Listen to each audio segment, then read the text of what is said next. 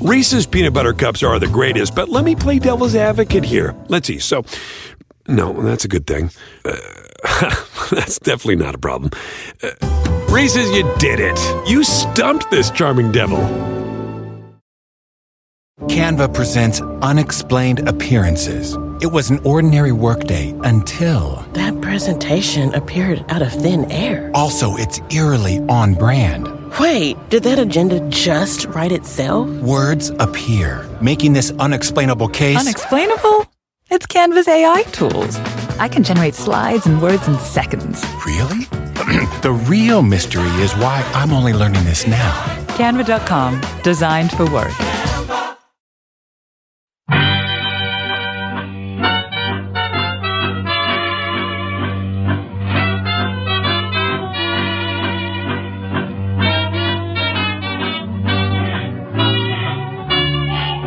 Brett McKay here, and welcome to another edition of the Art of Manliness podcast. So for the past several years, you'd be hard-pressed to scroll through your Facebook feed or Instagram feed, especially in the summertime, without seeing some of your friends posting pictures of themselves at the finish line of a mud run or obstacle course race.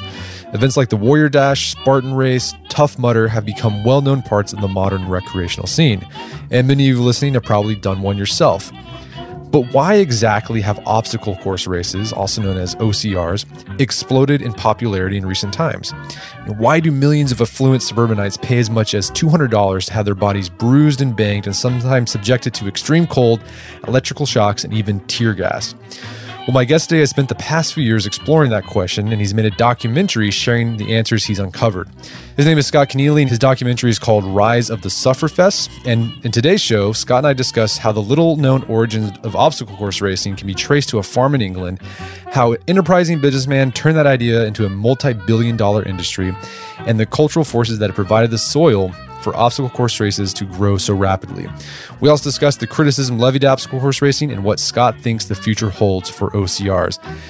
Really fascinating podcast. If you're a fan of obstacle course races, after the show, be sure to check out the show notes at aom.is/Sufferfests for a link to the documentary on iTunes, as well as other resources to delve deeper into this topic. All right, Scott Keneally, welcome to the show. Thanks for having me on, man. So you just come out with a new documentary about obstacle course racing called Rise of the Sufferfest. And this is an interesting topic for a documentary. What led you down the path of exploring things like Warrior Dash, Tough Mudder, Spartan Race, etc.? It was a bit of a wayward journey, to be honest. I'm a journalist, and I kind of approached it initially as I just thought I'd write a one-off comedic essay about doing a Tough Mudder, and from the perspective of a beta male, like a self-proclaimed wimp, who trains up and tackles the horrors of a Tough Mudder and writes a funny essay about it. So my background or my heart is in like kind of, I guess, confessional storytelling. But while I was doing a little bit of background research into the company for that essay, I stumbled upon a little-known scandal surrounding the origins of Tough Mudder. There's a lawsuit between Tough Guy and Tough Mudder, and I very quickly thought there's a very compelling story there. About IP theft, and it had this whole kind of social network vibe to it. So I kind of reinvented myself as an investigative journalist and pitched a story to Ed Magazine. And after about a year of reporting and writing and rewriting, it landed on the cover of Outside. That led to an opportunity to work with 60 Minutes, developing a segment about obstacle course racing. And at that point, I was so deep into this world and so fascinated by what I had seen that I thought maybe I should just stick with this. I always loved telling stories. I always loved film. So it was kind of a natural fit to try to tell this story about this community and this phenomenon with film. So let's talk about the industry of obstacle course racing, because this is something that didn't really exist 10 years ago. There was probably a few, but it's just blown up in the past 10 years. Can you give us sort of a bird's eye view of what the industry looks like? I mean, the size of it and how fast it's grown in the past decade? In 2009, I think there were maybe an estimated 50,000 people who were running one of these types of events. Maybe 11,000 people, 8,000 people over in England doing Tough Guy. But it wasn't really until Tough Mudder came along and Warrior Dash and Spartan Race in 2009, 2010 that it really kind of exploded. It's hard to get real actual numbers of the number of unique participants per year. But I would estimate that there's, upwards of 5 to 7 million worldwide who will do one this year in 2016. So we're seeing like massive explosive growth over a very, very short period of time. Man, that is nuts. And there's also not just the big races. There's a lot of small regional ones or local ones that have started as well. Yeah, absolutely. I mean, there are thousands, literally thousands of different races across the world. And, we hear obviously about the biggest ones, but there are all sorts of local, really amazing small community races that people just put on out of passion. So yeah, there's a lot of opportunity to explore different types of experiences and brands. Right. So let's talk about one of the smaller ones that most people don't know about, but you make the argument that this was the race that started it all. The inspiration for this obstacle course racing explosion we've seen in the past 10 years, it's called the Tough Guy. It's in England, and it was started by this really eccentric guy with a handlebar mustache named Billy Wilson, also known as Mr. Mouse. Can you tell us a bit about Mr. Mouse and this Tough Guy race, how it started and why it started and when it started? It started back in 1987 in January. It's in the Midlands of England, and so it's very, very cold that time of year. And it started off very simple. It was a cross-country course with lots of water obstacles, which of course were miserable because it's January in England. Hay bales, and over the years it really gradually grew organically and he built bigger obstacles, and it kind of evolved naturally. He'd just come up with these crazy ideas and execute them. And in 1999, he added electricity to the course, which was, pretty unheard of. What's so interesting about this is we take it for granted that Tough Mudder has electricity on a running course, but 15 years ago, that is absolutely insane, and was so far out there, and he got so much flack for it. People really thought he was nuts. And so, why he did this, he has a military background, and he thought it was a fun way for people to get into shape. And also, he wants to teach people about war and remind people of the horrors that, our ancestors have gone through. I think part of that is like somewhere he believes that if we experience the horrors of war, we may be less inclined to go to war. As these days, very of us there's no expectation that any of us will ever have to fight in war. So he's giving us kind of a taste of these horrors, so we have maybe more empathy, more understanding for the struggle. Right. And how did it inspire Tough Mudder? Because you talk about it earlier that there was this sort of IP battle between Tough Guy and Tough Mudder. Can you give us a little bit of the story there and the controversy? Sure. So Will Dean, the CEO of Tough Mudder, was a Harvard Business School graduate, and he reached out to Mr. Mouse and said that he wanted to help Tough Guy essentially expand to the US and do a business school study. And so he, got some intellectual property, if you want to call it that, from Mr. Mouse. And he, didn't work with Tough Guy to bring it to the US. He instead started Tough Mudder in the USA.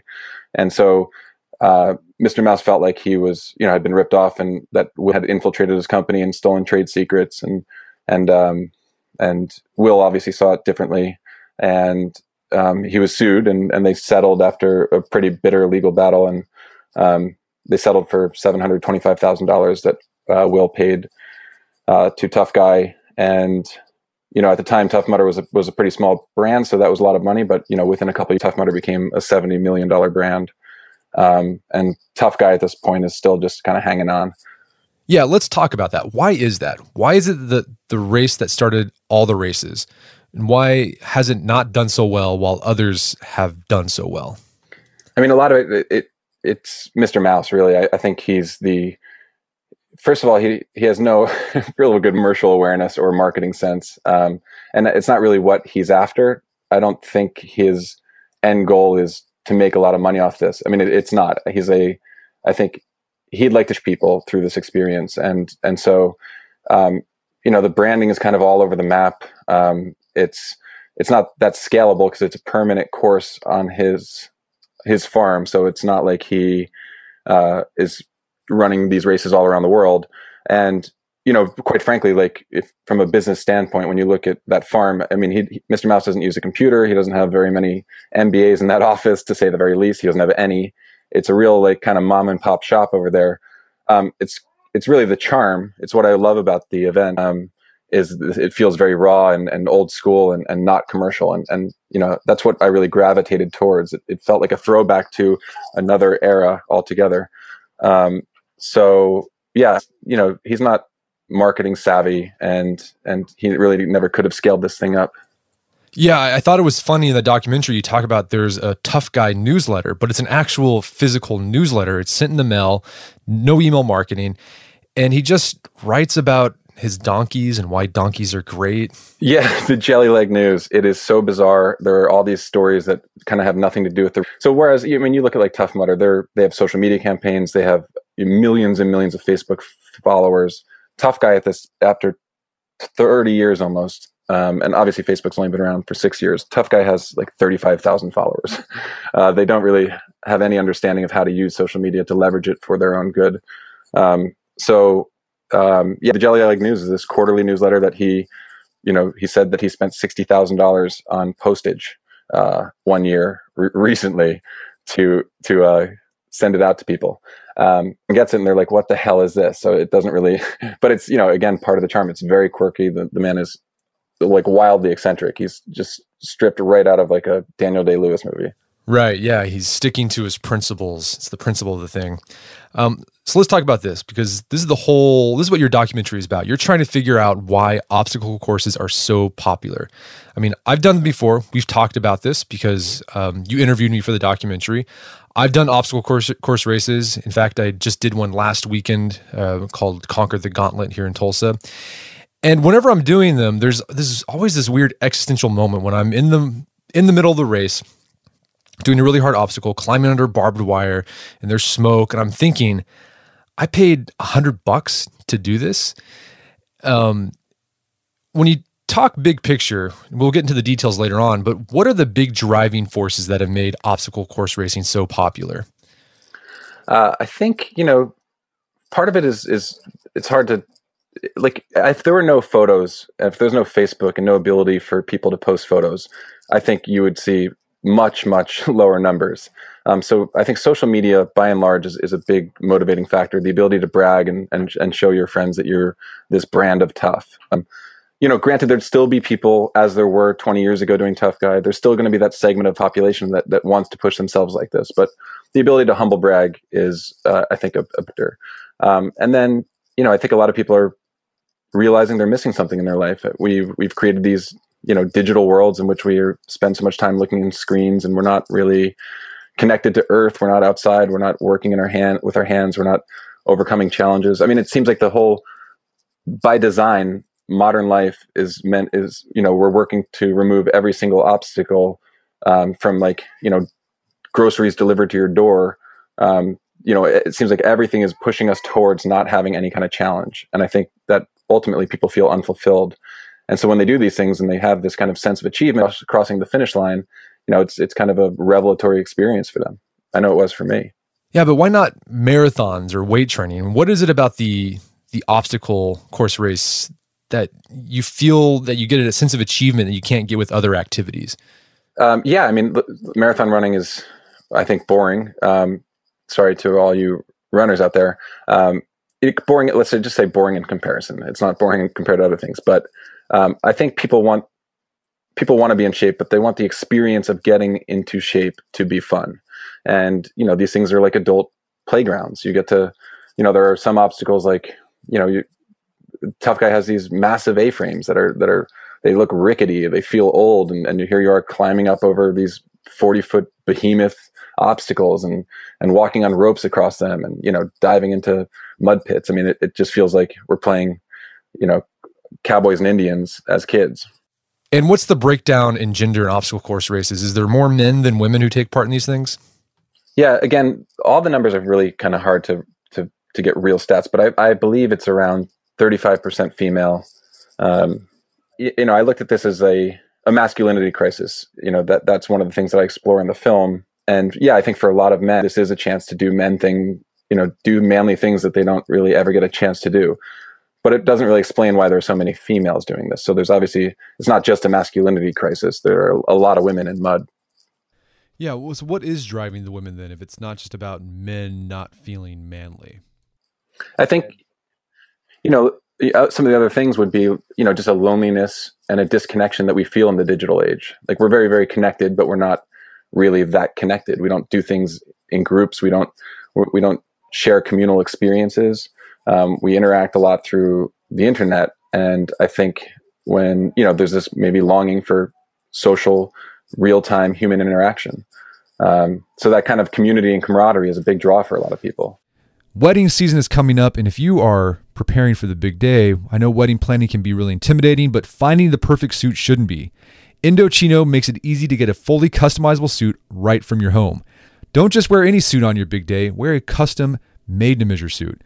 Suits start at just $499, which is about the same price you'd pay for an off-the-rack suit at a department store, and they've also got custom made-to-measure shirts starting at just $89. So I've talked about my Indochino suit on the podcast before. They've been a long-time podcast sponsor. It's navy blue. The measuring process was super easy. They got these video guides you follow. You'll need another set of hands to help you out with that. But the really fun part is customizing it. Got to customize how I wanted the lapels on the jacket, the pockets, the lining. I went no pleats on the pants on this suit. A lot of fun. And then in a few weeks, you have a made-to-measure custom suit sent directly to your door. When planning your wedding, get a suit as unique as you with Indochino. Go to Indochino.com and use code manliness to get 10% off any purchase of $399 or more. That's INDOCHINO.com, promo code manliness. Did you know Fast Growing Trees is the biggest online nursery in the U.S. with more than 10,000 different kinds of plants and over 2 million happy customers in the United States? You can grow lemon, avocado, olive, or fig trees inside your home on top of the wide variety of houseplants available. Fast Growing Trees makes it easy to order online, and your plants are shipped directly to your door in 1 to 2 days. And along with their 30-day Alive and Thrive guarantee, they offer a free plant consultation forever. So I use Fast Growing Trees to order not an indoor tree, but an outdoor tree. There is an oak tree that was in our front yard that died a few years ago due to heat stress. Had to cut it down. There's been a blank spot that I wanted to put another tree there. I wanted a maple tree that turned bright red during the fall. And I went on Fast Growing Trees, found the tree that fit the criteria that I was looking for. Turns bright red. It's a maple tree that turns bright red in the fall. So if you want to try Fast Growing Trees, right now they have some of the best deals online, like up to half off on select plants. And listeners to our show get an additional 15% off their first purchase when they use code manliness at checkout. That's an additional 15% off at fastgrowingtrees.com using code manliness at checkout. Fastgrowingtrees.com, code manliness. Offers valid for a limited time. Terms and conditions may apply. All right, if you have a family, then you need to get term life insurance to protect them. It's one of the smartest financial decisions you can make, and the start of the new year is the perfect time to get it done so you can focus on whatever else the year has in store for you. Fabric by Gerber Life was designed by parents for parents to help you get a high-quality, surprisingly affordable term life insurance policy in less than 10 minutes. Fabric has flexible policies that fit your family and your budget, with quality policies like $1 million in coverage for less than $1 a day. There's no risk to apply. They have a 30-day money-back guarantee, and you can cancel at any time. I remember when I was a new dad, I had a lot of thoughts going through my head. One of them was, how can I take care of my family when I'm gone if something happens to me? Well, so one of the first things I did, I got term life insurance, one of the best decisions I made. Join the thousands of parents who trust Fabric to protect their family. Apply today in just minutes at meetfabric.com/manliness. That's meetfabric.com/manliness. MEET fabric.com/manliness. Policies issued by Western Southern Life Assurance Company, not available in certain states. Prices subject to underwriting and health questions. Daylight saving time is starting up again. The goal of this is to give us more daylight from March through November. By setting our clocks forward, it may feel like there are more hours in the day, but if you're hiring, it doesn't necessarily help you find qualified candidates for your roles any sooner. There is only one way to do that: ZipRecruiter. And right now you can try it for free at ZipRecruiter.com/manliness. ZipRecruiter works around the clock to help you find qualified candidates. Once you post your job on ZipRecruiter, they send it to 100 plus job sites so you can reach more of the right people. ZipRecruiter's smart technology also quickly scans thousands of resumes to identify people whose skills and experience match your job. Spring forward with a new hiring partner, ZipRecruiter, and find top talent sooner. See why 4 out of 5 employers who post a job on ZipRecruiter get a quality candidate within the first day. Just go to this exclusive web address to try ZipRecruiter for free. ZipRecruiter.com/manliness. Once again, that's ZipRecruiter.com/manliness. ZipRecruiter, the smartest way to hire. Right. And going back to this whole masculine crisis you talked about, that was one of the threads throughout your documentary. You were talking about how when you were about to have your son, or you had your son, you wanted to make sure you had this moment where like, am I manly? Am I going to be a good role model or father for my son? As you did these races, did it help you capture that feeling? Did it help you become a better man? Yeah, I mean, there's a point in the film and in my life when a few things hit me at once. I had failed miserably on a crowdfunding campaign to raise money for this film. And then on that day that the campaign ended, I ended up quitting a Spartan race, a 3-mile Spartan race. Totally, my spirit broken, burpees and had kind of broken me. And I just didn't feel like I could go on. I didn't feel like I could finish a 3-mile race. I was 2 miles into it and I was just gutted.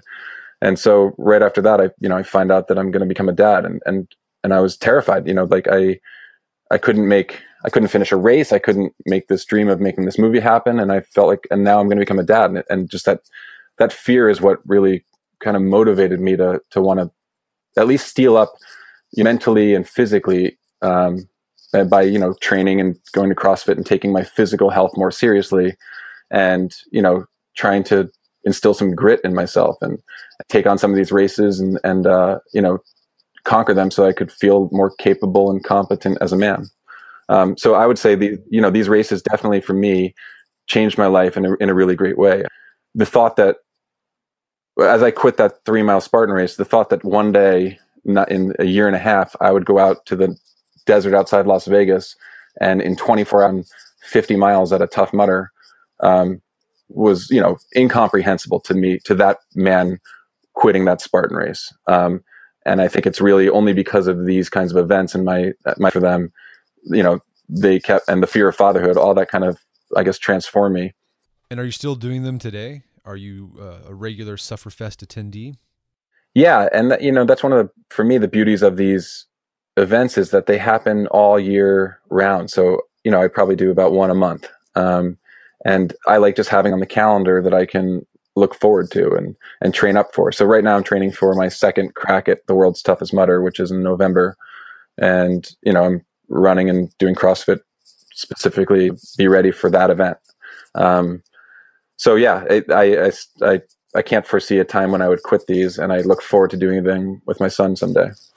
Right. So just so everyone knows, I do provide a bit of dissent in the documentary, but I do the obstacle course races, and I enjoy doing them. I'm just sometimes curious about why am I doing this? What's the cultural thing that's driving me to do this? I mean, I'm ambivalent about obstacle course racing. I'm trying to be thoughtful about why I'm doing this whole thing.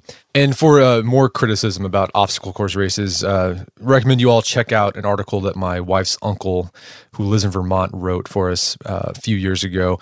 He's a sort of scraggly Yankee Vermonter who did a Tough Mudder with some family. And he kind of gave his cranky Vermonter description of the experience. So if you're looking for that, you can check that out on the site. It was pretty funny. And one of the criticisms that he talks about, and I've seen levied at obstacle course racing, is how hyper-commercialized it's become. And I went to the Spartan race a few years ago, and I was just amazed about all these different things the Spartan race has to offer now. It's not just a race. You can go sign up with a Spartan race trainer. You can go on Spartan race cruises. There's Spartan race racing shoes. Was that another criticism you came across when you were doing the research for this documentary? Well, I do appreciate your voice of dissent, or a healthy measure of sin in the film. And you're not alone. I think there's Mark Morford is a culture critic for the SF Gate, SF Chronicle, and he, he's not against it. He questions the motivations of people doing this, and also he sees it as an extreme form of white privilege that we go out there and we get tear gas just a little bit, but in this safe kind of controlled environment. So, that was a reoccurring criticism that I would hear is we're just playing army. There's no, you can walk off at any point and get a beer, but you feel like you want to pretend that you're playing Army. And then obviously the narcissism of it all. It's like it feeds into that whole like lead generation. And here we are posting photos of ourselves, and some people take it really way too far, and they get very culty and I guess self-righteous. And so there are, those elements in any community really where they just take things too seriously. So I think for the general public, we can come across as this people outside of this tribe might not understand why we do this. And there's this line that JC Hertz, who you interviewed for I actually encountered her through your podcast. I didn't make it into the film, but she's talking about CrossFit, and it also applies to OCR. She said CrossFit was the first thing that made her empathize with evangelical Christians, because when you feel like you have found, of course you want to tell everyone about it.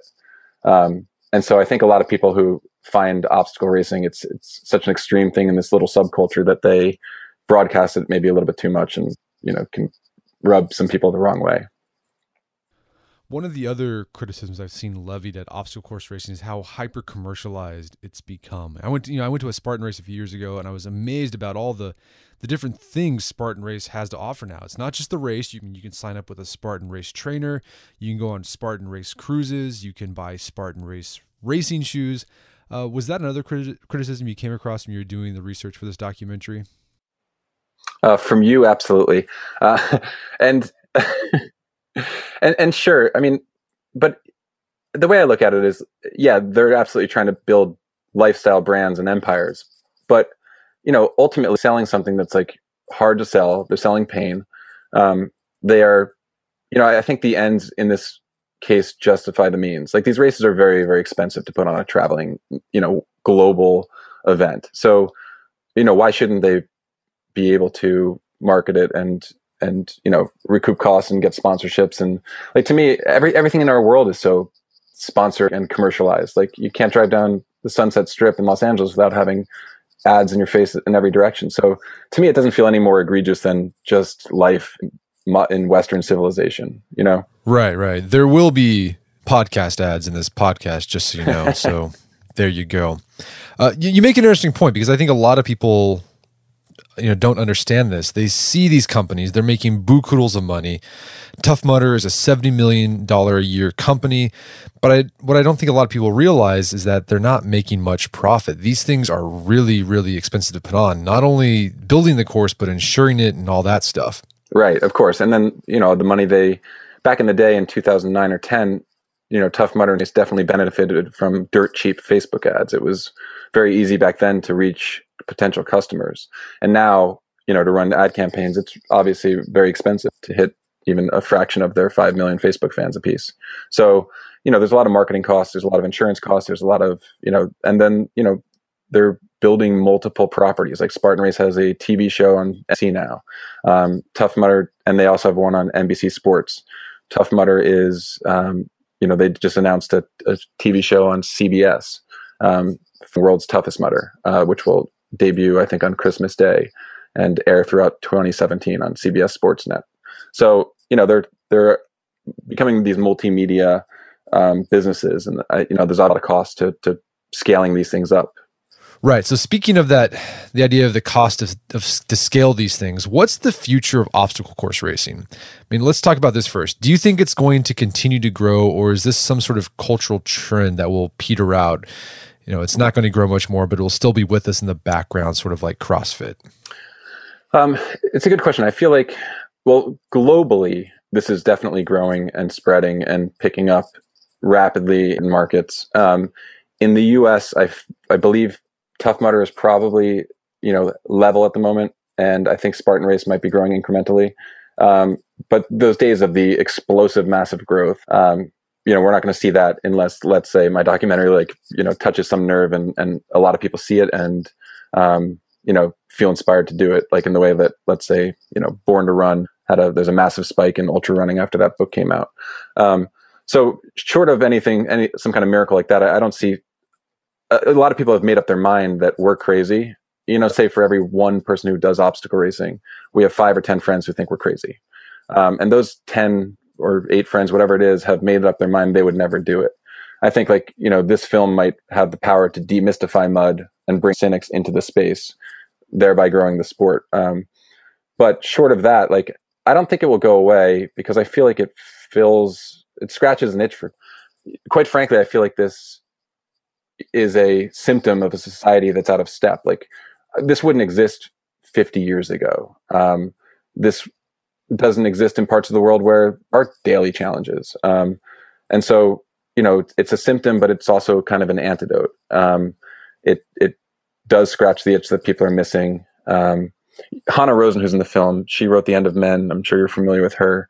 She had this pretty interesting insight. She said she's from Israel, and she didn't think Tough Mudder would hold any appeal in Israel because, military service is mandatory, and Tough Mudder is just kind of like the background of your life. Like when you're in high school, you go on these adventure training sessions, and she just didn't think they wouldn't need this outlet. But because of the way at least our life is structured now, we kind of need this outlet. If the zombie apocalypse comes, no one's going to be paying to do a Tough Mudders. If things happen in the world around us, and so, we have life changes because of global warming or whatever, this will go away. But other than that, I kind of feel like it's here to stay. And I also think, Spartan Race could build this into an Olympic sport. I would not be surprised to see obstacle racing in the Olympics in 10, 20 years. Yeah, I know that's one of Joe DeCina's goals. Do you think he's actually going to make that happen? Do you think people will actually want to say, I want to go to a Spartan race and watch? Or is it one of those events, in the Olympics where people aren't really watching, but it's going on and it's got some legs? Well, it'd have to change completely for it to be an Olympic sport. You'd have to get rid of a lot of the things that make Spartan what it is. But I could absolutely see this. I mean, Spartan Race has some of the very best athletes in the world competing at levels for money, and it's exciting to watch. So I'd be more surprised not to see this in the Olympics in some form than to see it, because you're testing your entire body, and it's in these kind of fast-paced race formats, and it's it's kind of the modern decathlon in some ways. Right. So talking about the financial viability of obstacle course races, is it getting more expensive to put these on? I mean, is there this expectation that they have to be even bigger each time, and because of that, it's squeezing out the local and regional races? I think in general, yeah, a lot of those, there was a time where people saw the success of Tough Mudder Spartan Race, and everyone was putting on their own obstacle race.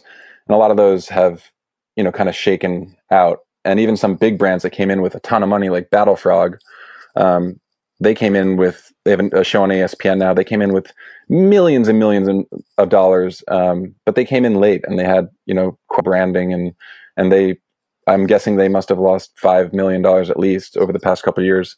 They had $1 million in prize money last year for, the elites. They sponsored the Fiesta Bowl. They're the title sponsor for the Fiesta Bowl.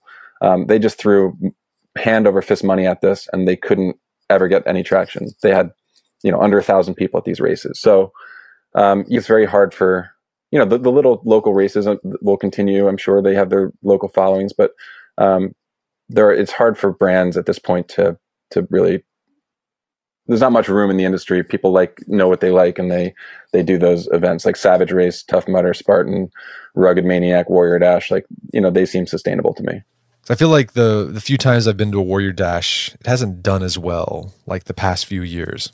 To be never been. So I went to the Warrior Dash World Championship to see, the athletes, but I have not done a Warrior Dash. And yeah, that's a brand I don't think is, they're scaling down as opposed to up.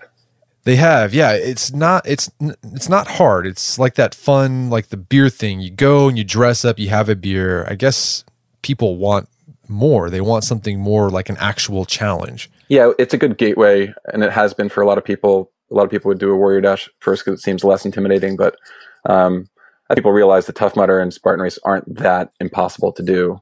They probably want the social currency that comes with those brands as opposed to maybe a Warrior Dash. Right. So Scott, let's say there's a guy listening to this and he's saying to himself, I want to try an obstacle course race. What's the best way to train for one? And this is coming from a guy, let's remember, that does one a month. So what's the best way to train for these things? I've become a fan of CrossFit, and I love trail running. I mean, I'd run and I'd do CrossFit and the different grip strength things that come with that, like pull-ups. But if at the very basics, I'd be doing burpees and running. That will get you to the finish line. All right, that will get you there. Burpees and running. Okay, that's all you need. Well, Scott, where can people watch the film? On iTunes. You can download it on iTunes. It's available now. Well, it's a great film. I got to watch it, and I also make an appearance. So if you want to check myself making a fool, go check it out. Hey, Scott, thanks so much for your time. It's been a pleasure. Thanks, Brett. My guest today is Scott Keneally. He directed the Rise of the Sufferfests, a documentary about obstacle course races. It's available on iTunes. You can find more information at riseofthesufferfest.com. Also, be sure to check out the show notes at aom.is/sufferfest.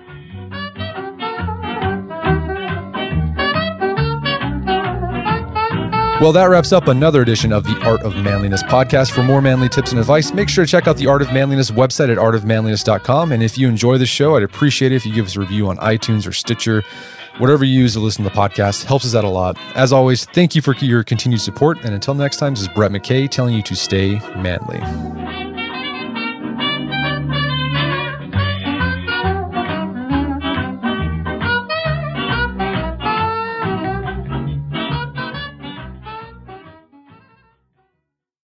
Reese's peanut butter cups are the greatest, but let me play devil's advocate here. Let's see. So, no, that's a good thing. That's definitely not a problem. Reese's, you did it. You stumped this charming devil.